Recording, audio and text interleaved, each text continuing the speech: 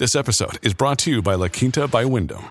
Your work can take you all over the place, like Texas. You've never been, but it's going to be great because you're staying at La Quinta by Wyndham. Their free Bright Side breakfast will give you energy for the day ahead. And after, you can unwind using their free high-speed Wi-Fi. Tonight, La Quinta. Tomorrow, you shine. Book your stay today at lq.com.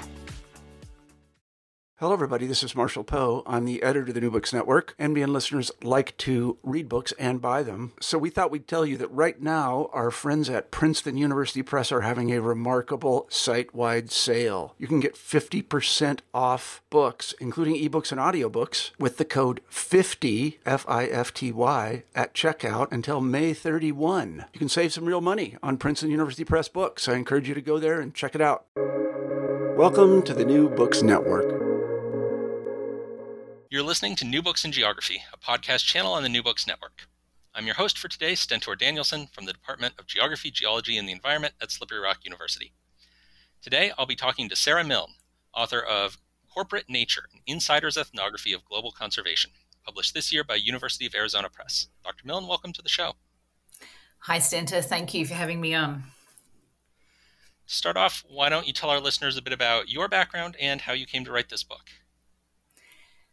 Okay, so I'm an Australian, and I grew up in Melbourne and originally studied engineering. So I wasn't a clean-cut geographer from the outset, but I was always interested in sustainability and the environment. So from that point, I went and worked in nature conservation projects around the world, and that was my way into geography.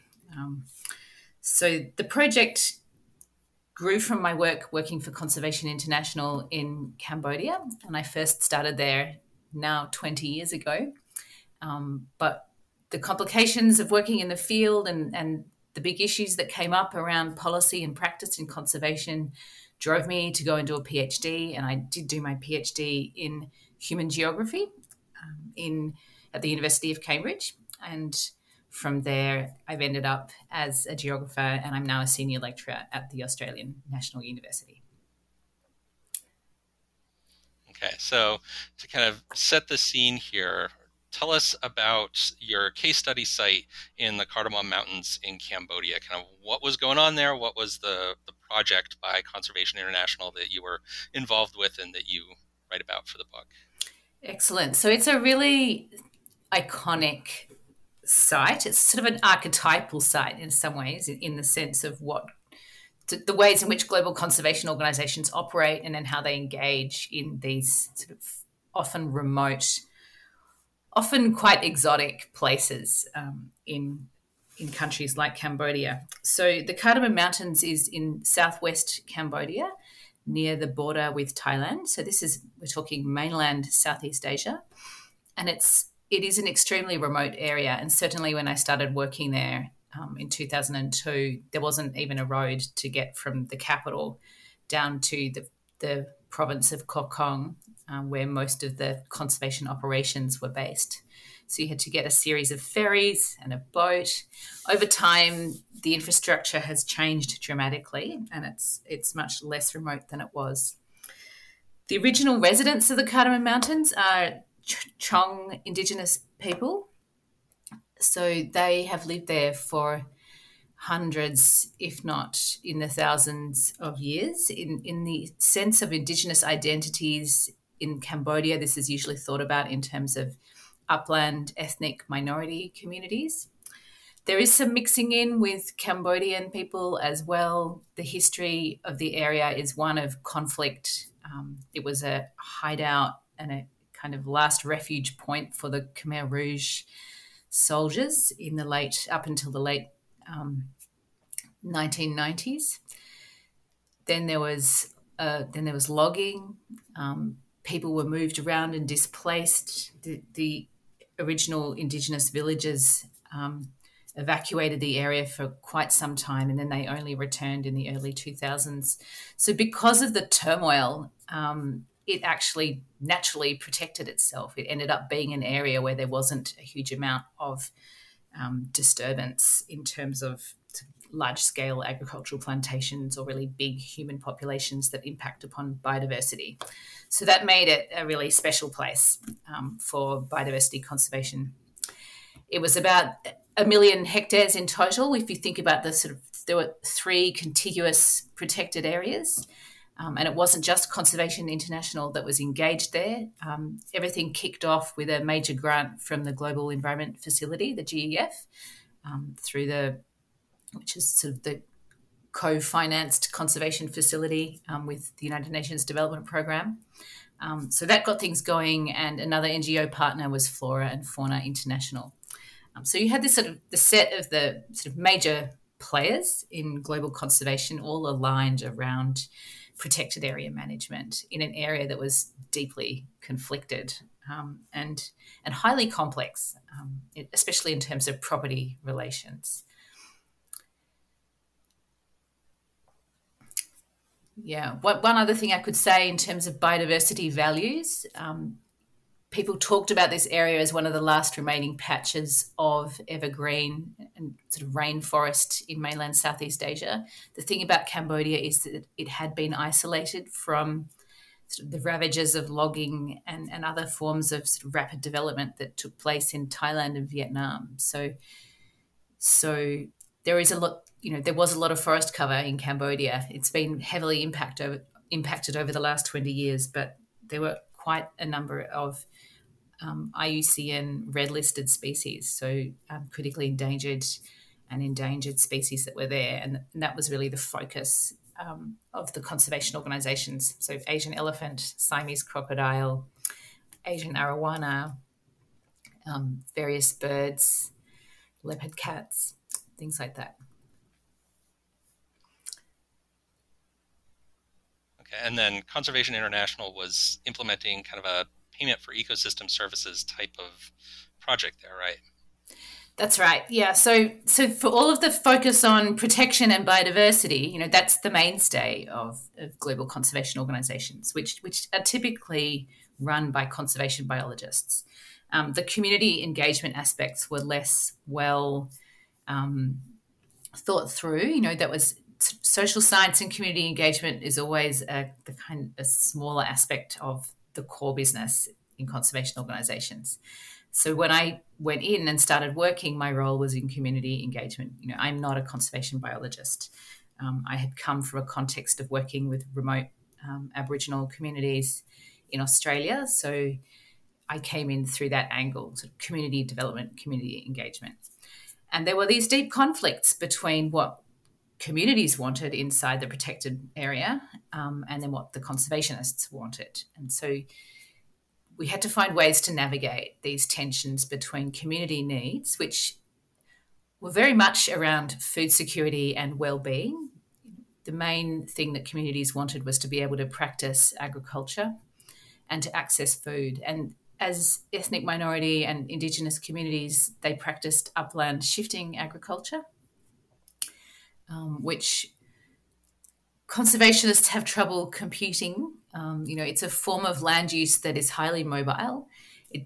Is very rarely accompanied by formal property rights. It's a form of customary use that in Cambodia was sort of tolerated inside the state-owned forest estate.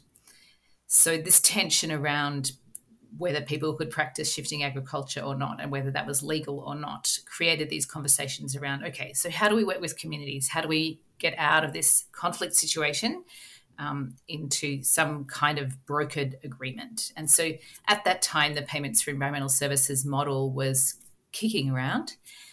It was very early days. There had been a highly influential paper by Paul Ferraro and Aggie Kiss called Direct Payments for Biodiversity Conservation, and that was circulated through the head office of Conservation International, and it influenced the thinking of a group of resource economists in head office who built on that idea and developed it into the concept of conservation agreements.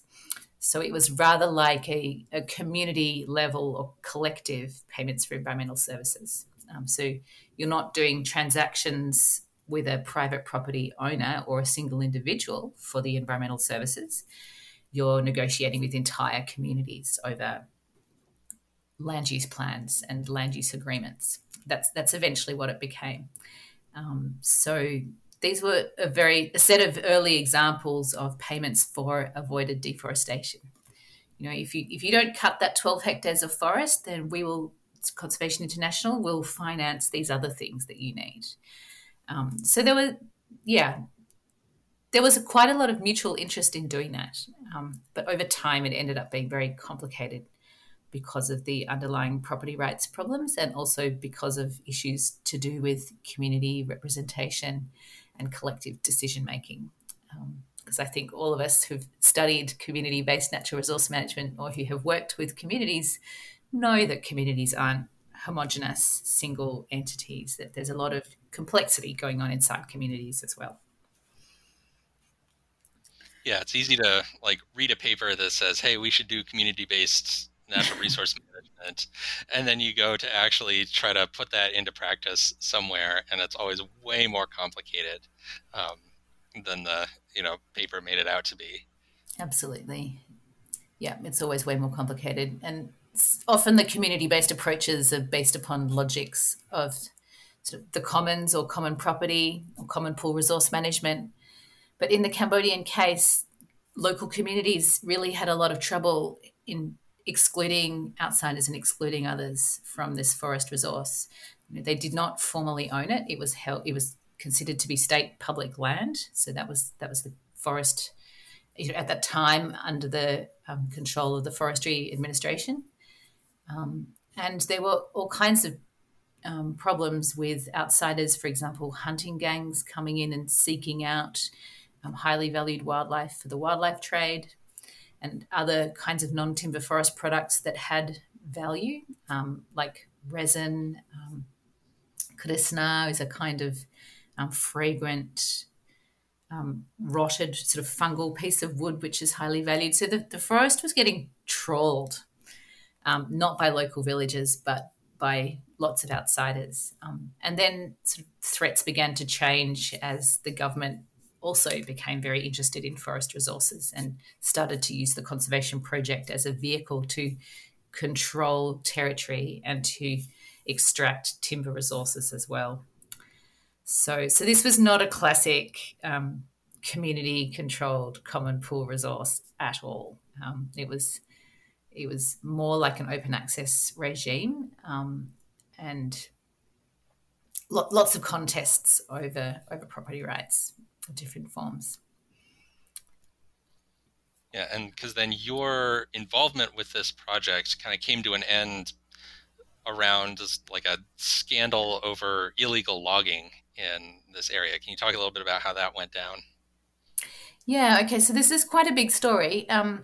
So I started out, as I said, in 2002 as a very young and kind of sort of idealistic NGO worker volunteer, a bit like Peace Corps. That was the original program that I started on, and Cambodia was different then, and it seemed possible at that time to actually work with communities and broker these agreements, and that was what then led me into my PhD, which I did from nominally from 2005 to about 2009, which involved quite a lot of field work when I studied the conservation project. And it was at the end of that period, towards 2009, where things had really shifted in the experience of sort of the government and what it was doing. So understanding how the illegal logging came about is you can't understand that without interpreting what was going on with the Cambodian state and with the political power arrangements and political settlements at that moment. So Cambodia transitioned into sort of the Cambodian People's Party, which is the ruling party, being very firmly in control by about 2009. Most of the really viable opposition had been eliminated. And with that came a much more assertive state. And they were assertive about control over forest resources and state territory. And they were less and less interested in devolving rights to local communities and less interested in partnering with NGOs. So I think the NGO experienced sort of initially having had quite a lot of autonomy, and initially working in what was then a civil society space, the NGO experienced the closing of that space, so that it was really hard to find actual non-government civil society spaces inside the conservation project. And this is when things started to go wrong. So what looks like an NGO project actually became something more like a Trojan horse, and the government, or the ruling party, which controls the state apparatus, infiltrated the project and really started to sort of, a bit like a string puppet, started to manipulate what was going on. So what was nominally a piece of territory for global biodiversity conservation became a piece of real estate ripe for extraction, and due to state control over resources. And so the Cambodian government has relied upon natural resources since its outset, since the civil war ended in the late 70s, and then through the 1980s, this socialist period of Vietnamese occupation. The extraction of timber and land has always been a key source of finance for those who are in power. And so that hasn't actually changed. It's just shifted modalities, and different legal conditions create new mechanisms for extraction. But this extraction is illicit. The finance doesn't end up in public coffers. It usually is enriching some kind of ruling elite. So what happened in the Cardamom Mountains was that two tycoons became very interested in the timber in that area, and in particular what they were focused on was rosewood, Dalbergia siamensis, so Thailand rosewood, which is a luxury timber.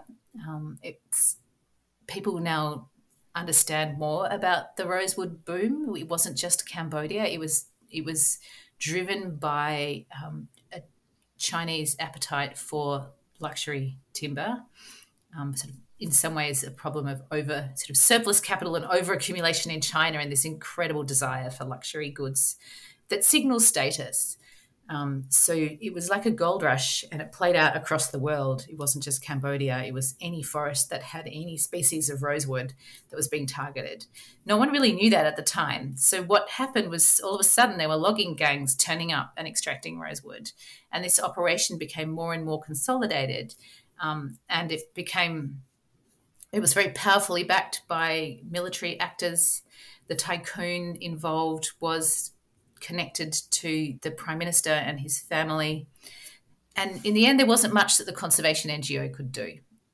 But, as a kind of well-meaning and very committed NGO worker, witnessing this was incredibly hard, because I felt like the conservation project wasn't doing enough to call out what was basically state-orchestrated illicit logging and a really sort of high-level form of corruption. It wasn't petty bribery or petty corruption. This was, abuse of state laws and authority to facilitate illicit extraction. And I believed that because the NGO had become infiltrated by the party and by state actors, the NGO was complicit in that illegal logging racket that took hold. So that's a kind of long summary of what took me, it's years of watching and experiencing in increments, trying to figure out what's actually going on here. And there was an atmosphere of fear and violence in association with this illegal logging racket. It was very hard to contest it. So I found that NGO staff working for the Conservation Project were quite scared of the illegal logging gangs, and they just fell into step. And they were also getting instructions from top down to facilitate the logging and to be compliant. So it was only a handful of staff that refused to take the bribes and refused to go along. And they were then pressured. Their phone would be called incessantly. They would get death threats. They would feel nervous. There was a really high level of stress for those who were non-compliant with this new regime, with these new arrangements that supported the illegal logging. So I guess at that point I found myself teaming up with those who refused to fall into step with this high-level illegal logging racket. And in Cambodia, that is a risky thing to do. Yeah, and you even mentioned there was an important activist who was actually killed as a result of all this. Yeah, that's right. So the book opens with the story of the murder of Chut Buti. So he was one of the activists who was really working hard to expose the scale of the illegal logging that was happening, not just in the Cardamom Mountains, but in all parts of Cambodia. But in the Cardamom Mountains, I mean, it's hundreds of millions of US dollars. It's different. Observers have tried to estimate the amount of money involved here. Over the 3-year period of 2009 to 2012, it looks like it was about 200 million US dollars extracted from the protected area where Conservation International was working. Although that's an undervaluation in the sense that by the time that timber gets to Vietnam or China for on trading, it's worth 10 times more. I mean, it was 5,000 US dollars per cubic meter, but by the time it got to the border, it was double that. So there was just so much cash washing around. So Chut Buti was an activist who knew all of this extremely well. He had formerly worked for Conservation International in the Cardamom Mountains, and then he left and formed his own NGO, the Natural Resources Protection Group. And there was a fearlessness about him. He was a fascinating character. He had been, in fact, educated in Russia and was KGB trained. And he had worked as a soldier up until Conservation International arrived in Cambodia, at which point he moved across. And indeed, he was one of the old...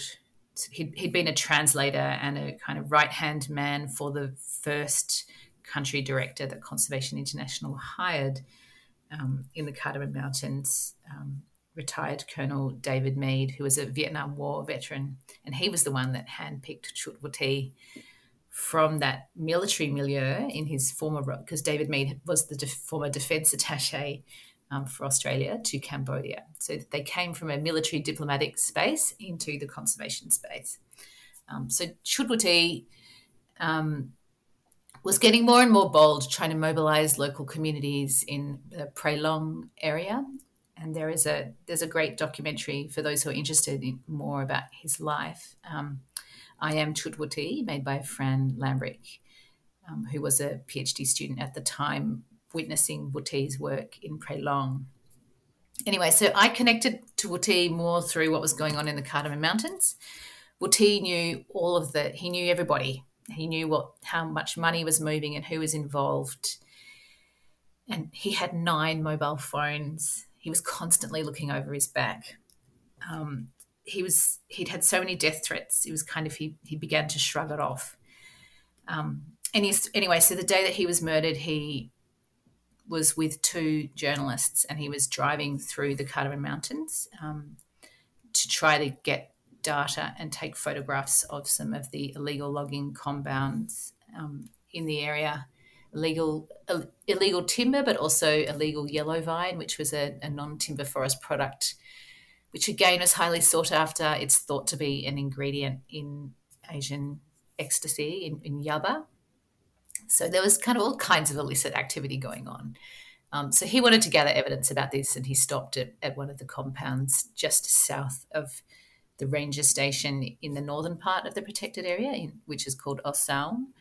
And it was there that there was an altercation between him and some soldiers, and it was there that he was murdered in broad daylight. And there's never been a trial. There was no justice for Chut Buti. So it's, as an opening problem, it works in the book because we need to ask the question, why is it that Cambodia's most prominent environmental activist, who's really trying hard to stop illegal logging, why is he being murdered inside a high-profile global conservation project? What's going on here? How does this scenario arise? So the book in part tries to explain how we got to that point, which was really horrific. And then Also, I mean, part of the other problematic thing was watching how Conservation International responded to the murder of Chudwati, which was not to acknowledge his work and praise his efforts to stop illegal logging. It was about denial, because Conservation International was not at that time prepared to acknowledge the extent of the illegal logging that was taking place inside the project. So you had this kind of form of institutional violence that emerged around the treatment of Chudwati after he died. So I also found that really horrific. It was a very emotional time for all of us, because we were all sort of caught up in this big struggle. Yeah, you're losing someone that's so important, and it's like not even being recognized by the people that ought to care the most about that.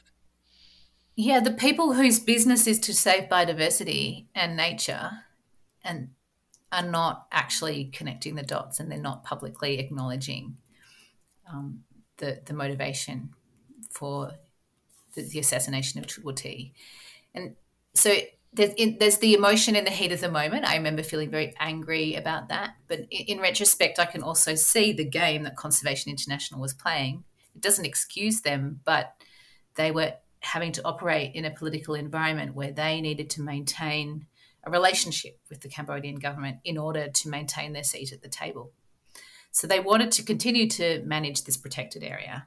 They had lots of grants, they had a trust fund, there was a lot of careers and egos and marketing attached to this project. It was good business.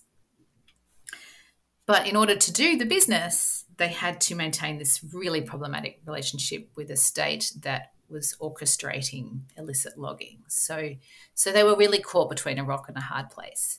And this is where you get really deep ethical dilemmas that all conservation NGOs somehow need to navigate.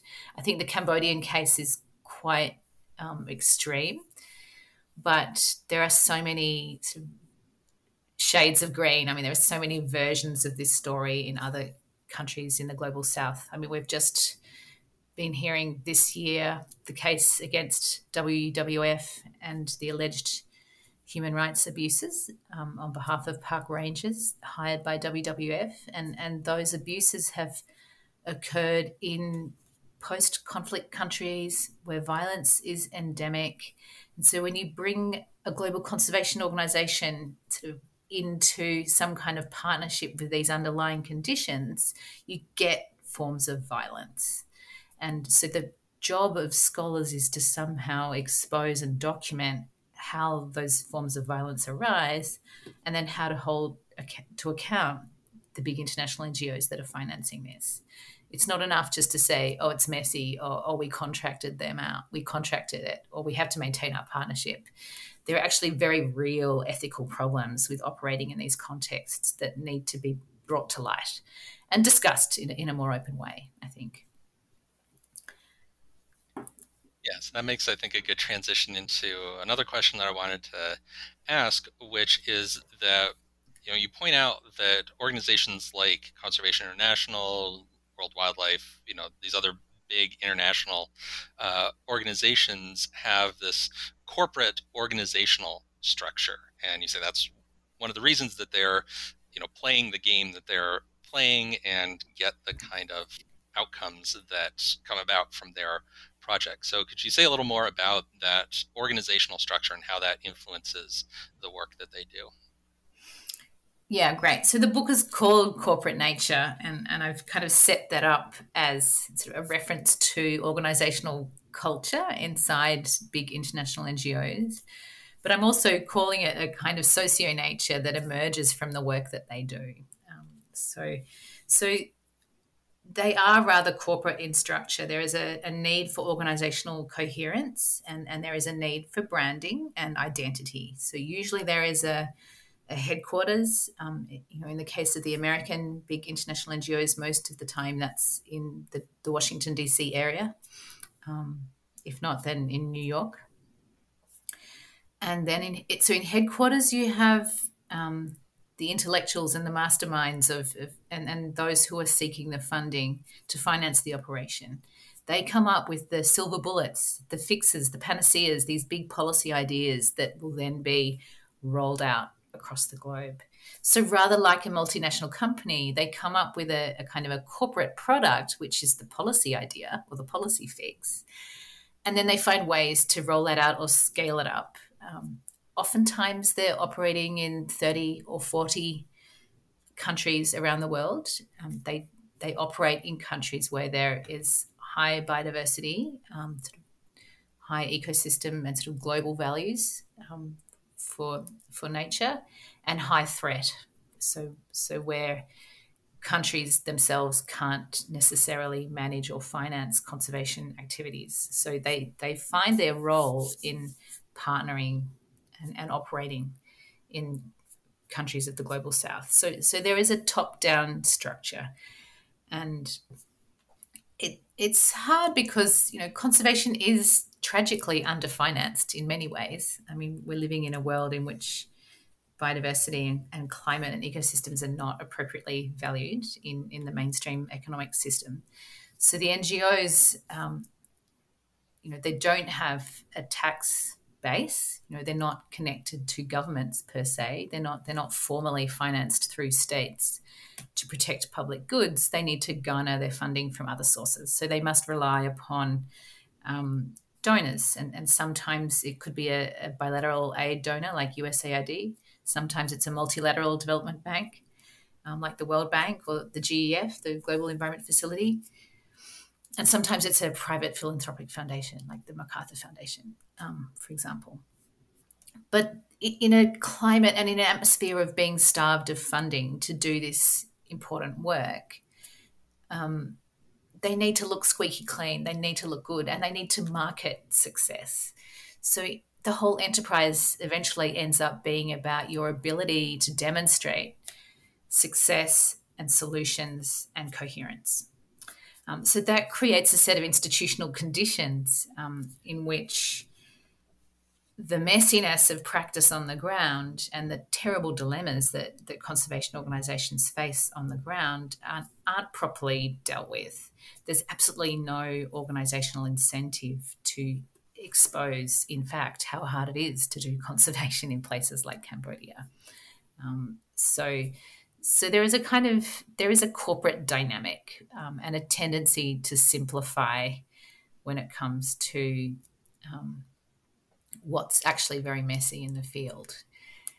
And I talk about it in terms of dissonance in some ways. There's a kind of cognitive dissonance. So on the one hand, the institutional settings call for success and celebration of nature and achievement. And then on the other hand, there's this kind of internal private knowledge for those who are operating on the ground that this is really hard work. So it's a dissonance or an organisational hypocrisy, to draw on the work of Catherine Weaver, that's sort of hardwired into the enterprise as well. Yeah, as I was reading some of the stuff you were saying about the way they have to market and do this branding, I was just thinking about how I get Facebook ads from a number of these kind of organizations showing up on my social media, and it really is such a sort of sanitized image of, here's how we're saving nature, so, donate money to us. Yeah, absolutely. And there are some fantastic geographers writing about this. I didn't spend a huge amount of time analysing the branding tactics, but Professor Jim Ego, for example, he's written about the spectacle of conservation practice, that so often in conservation what we're consuming are ideas and images about nature or about wildness. There are these dynamics of social production and commodification, which can underpin and drive a lot of the branding. So we do need to get real. We've got to get back right down to the ground and ask some really hard questions about what conservation is when it actually hits the ground. Yeah. Right. And you talk about this as kind of the problem with the classic slogan of think globally, act locally, that kind of thinking only globally is kind of part of the problem here. That's right. And so a core problem that I look at in the book is this global solution, the idea of a global solution. So those of us who are trained in Western traditions, in sort of disciplines like sort of conservation biology, ecology, economics, there is this desire to abstract and to build general models and theories about how the world works. So when you put sort of biologists and economists in a room together and you ask them to develop conservation solutions, that's how they think. That's how they're trained to think in terms of a global general theory of change and a policy model that is going to be rolled out in different places. But because of the thinking, which is not context sensitive and not place based, there's an epistemology that comes with that. It's not just positivist, it's also reductionist. There is a really deep tendency to simplify. And that's the problem with global thinking. So when you make a general global policy model, the assumption so often is that this policy model works as a treatment and you can apply it in different places as though you're applying it. It's a medicine that gets applied to different patients. And so they've actually used this kind of clinical economics or the medical analogy, the clinical approach sort of treatment and trial and control to underpin some of the logics in conservation intervention. And I think oftentimes that is really fundamentally flawed because what they're not recognizing is the way in which their general policy idea, their tool or their fix, is getting transformed through local processes and endemic conditions. And so often it transforms into something else, something that's actually unrecognizable. But if you're trained to simplify and if you're trained to think in terms of simple models, then oftentimes you don't have the skill set or the knowledge base to recognize the ways in which your global solution has come unstuck. If you don't speak the local language, if you don't have relationships with local communities to find out what's actually going on in the field, as opposed to what people might tell you, oftentimes the only information you get is what villagers think you want to hear. So if you don't actually have really deep, connected, grounded relationships, and if you're not tapping into other kinds of knowledge, for example, other disciplines, sort of anthropological approaches, ethnographic approaches, and Indigenous and local knowledges, if you're not able to access that and those perspectives on what's happening to the project, then you actually can't make sense of what this intervention is doing. So that's what's wrong with global thinking. A long answer to your question. No, that's great. So it's a big epistemological challenge. It's sort of how do we build solutions that use other forms of knowledge? How do we prise open the conservation business models so that there's space for multiple kinds of knowledge and that we get all able to listen to each other? That's the kind of foundational problem. Yeah, and how do we do that without use local knowledge becoming the next blueprint that we just apply everywhere? That's right. How do we do that in a way that's local knowledge is not the next panacea or the next fix? And that's kind of happening. This appropriation of traditional ecological knowledge. It's so easy to globalize and generalize that concept as well. Maybe there's a problem of infinite regress here, but there's really sort of no substitute for long-term deep engagements with people in place. Quite apart from any policy model. And I guess, the dream scenario is that donors would recognize that. So donors cease to ask for the next fix or the next great idea. But how can you sustain financing for conservation and support that enables these local approaches to flourish? And it's not always going to be successful. It's not always going to work. But there has to be some commitment to place somewhere. Yeah. So the book that you're writing about something that you were personally really deeply involved in. how has writing this book changed your relationships with, your former colleagues at Conservation International, with the people in Cambodia that you worked with when you were there? How have they reacted to you writing and publishing this book? Oh, it's so. I still remain in touch with dear Cambodian colleagues and other colleagues in conservation. Yeah, those relationships have stood the test of time. In some ways, this is a scholarly book, so the extent to which Cambodian NGO workers are going to read it, or Cambodian conservationists are going to read it, is an interesting question, and I'm trying to think about ways to launch the book in Cambodia in a way that is appropriate for those audiences. And so I'm certainly in dialogue with local colleagues there. Not everyone is going to like this book, and it's only so recently released that I'm not entirely sure yet how, for example, former NGO colleagues are going to respond. That might have to be a follow-up question. Okay. Yeah. I hope they will understand the motivation. It's not to tear them apart. And I don't want to be, I've tried to write the book with empathy for what their jobs are. And I think this is a space for more research, actually. So it's so easy, as sort of certainly critical geographers of conservation have done a lot of critique from the sidelines. It's easy to stand and point out what's wrong with conservation projects, but that's too easy. So how do you build a sort of connection with those who are in those impossible jobs where you've got a donor saying to you, roll out payments for environmental services in 10 countries. Your day-to-day life is sort of carved up with insane amounts of sort of admin and Skype calls, community meetings, impossible lack of data about what's going on in the field. You're never going to have sufficient knowledge. You're never going to be able to navigate local political dynamics, which, in places like Cambodia can be quite sinister and quite predatory.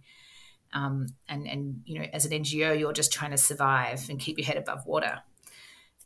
So for me, I hope that what readers will feel, those in conservation NGOs, I hope they feel a sense of empathy. I've been in that hot seat.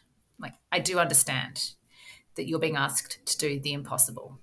So how can we prise it open? How can we have more conversations about conservation practice? Yeah. And so then from kind of a personal point of view, I wanted to ask you, so I teach a lot of environmental studies and environmental science majors, and jobs at big NGOs like Conservation International are one of kind of the obvious career paths that a lot of them are looking at. So what would you say to young people that, want to find a career making a difference in environmental sustainability, where this is kind of one of the obvious ways that they could go and pay the bills and so forth? Yeah, it is a professional path. They talk about the sort of the professionalization of activism. I think there's no denying that that's what it is. And I was that person too. I made a living from working for conservation NGOs for quite a long time. And you should be allowed to live with some dignity. Like, you should be allowed to pay the rent and put all of your energies into finding ways to navigate what is now a global ecological crisis. If only all of our best capacities could get directed into this work. So I would say, don't hold back. Go in there, but reflect upon what the organisation does to you and reflect upon your everyday practices. So there are going to be these unbelievably tricky moments of dilemma or compromise. As a conservationist, how do you, or as a social scientist working in conservation, how are you going to navigate that? And if you are uncomfortable about compromises that are being made, how do you raise that with those who are more powerful? How do you raise that with the board, with your boss, with the country director? how do we have conversations about the compromises and the dilemmas? So I guess if we have a new generation of conservationists that are also skilled up in not just being good professionals, but being, thinking individuals who have an ethical set of concerns and who are educated in that, the ethics of practice, then we're going to get conservation that looks a lot better. So we need you, and we need everybody's absolutely best efforts. But let's try and evolve the enterprise into something else. That would be my advice.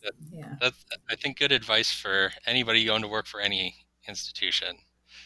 Right. It's not just NGOs. It's everywhere. And we could say the same for universities. Definitely. So as we're moving towards the end of our time here, I wanted to give you an opportunity to give a shout out or a thank you to anyone whose help was important to you as you were writing this book. Oh, that's really lovely. Yeah, this book rests upon the shoulders of many.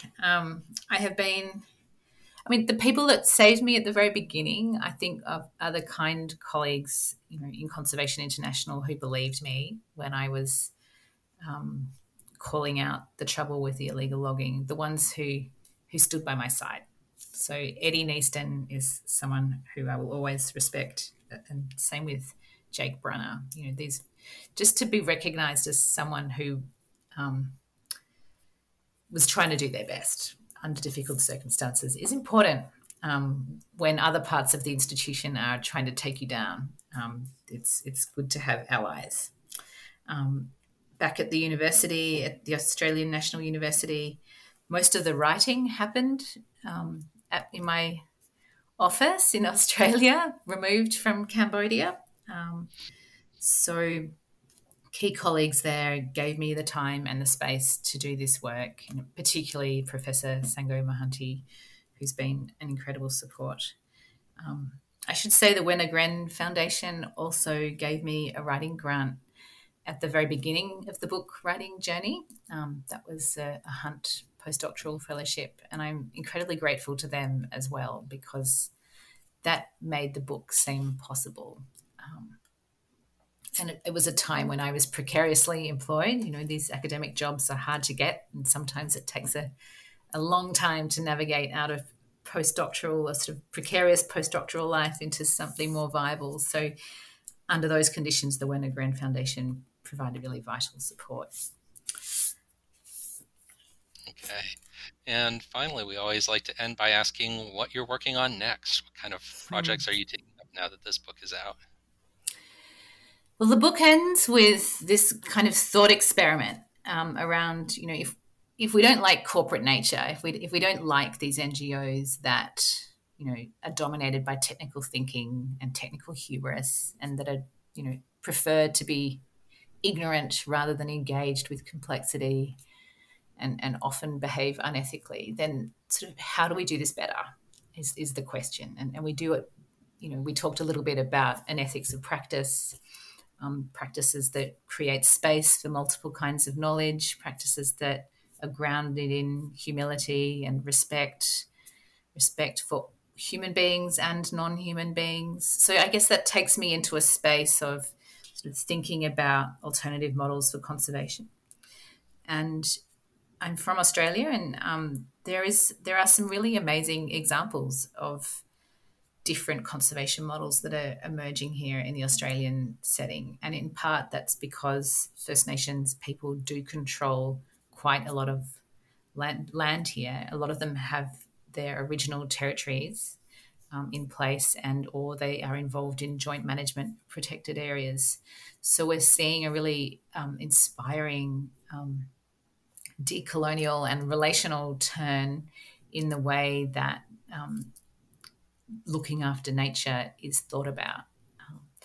So my next phase in the work is to understand more and to articulate more what are these winning solutions, and how do we support them. Solutions is not a word I wanted to use.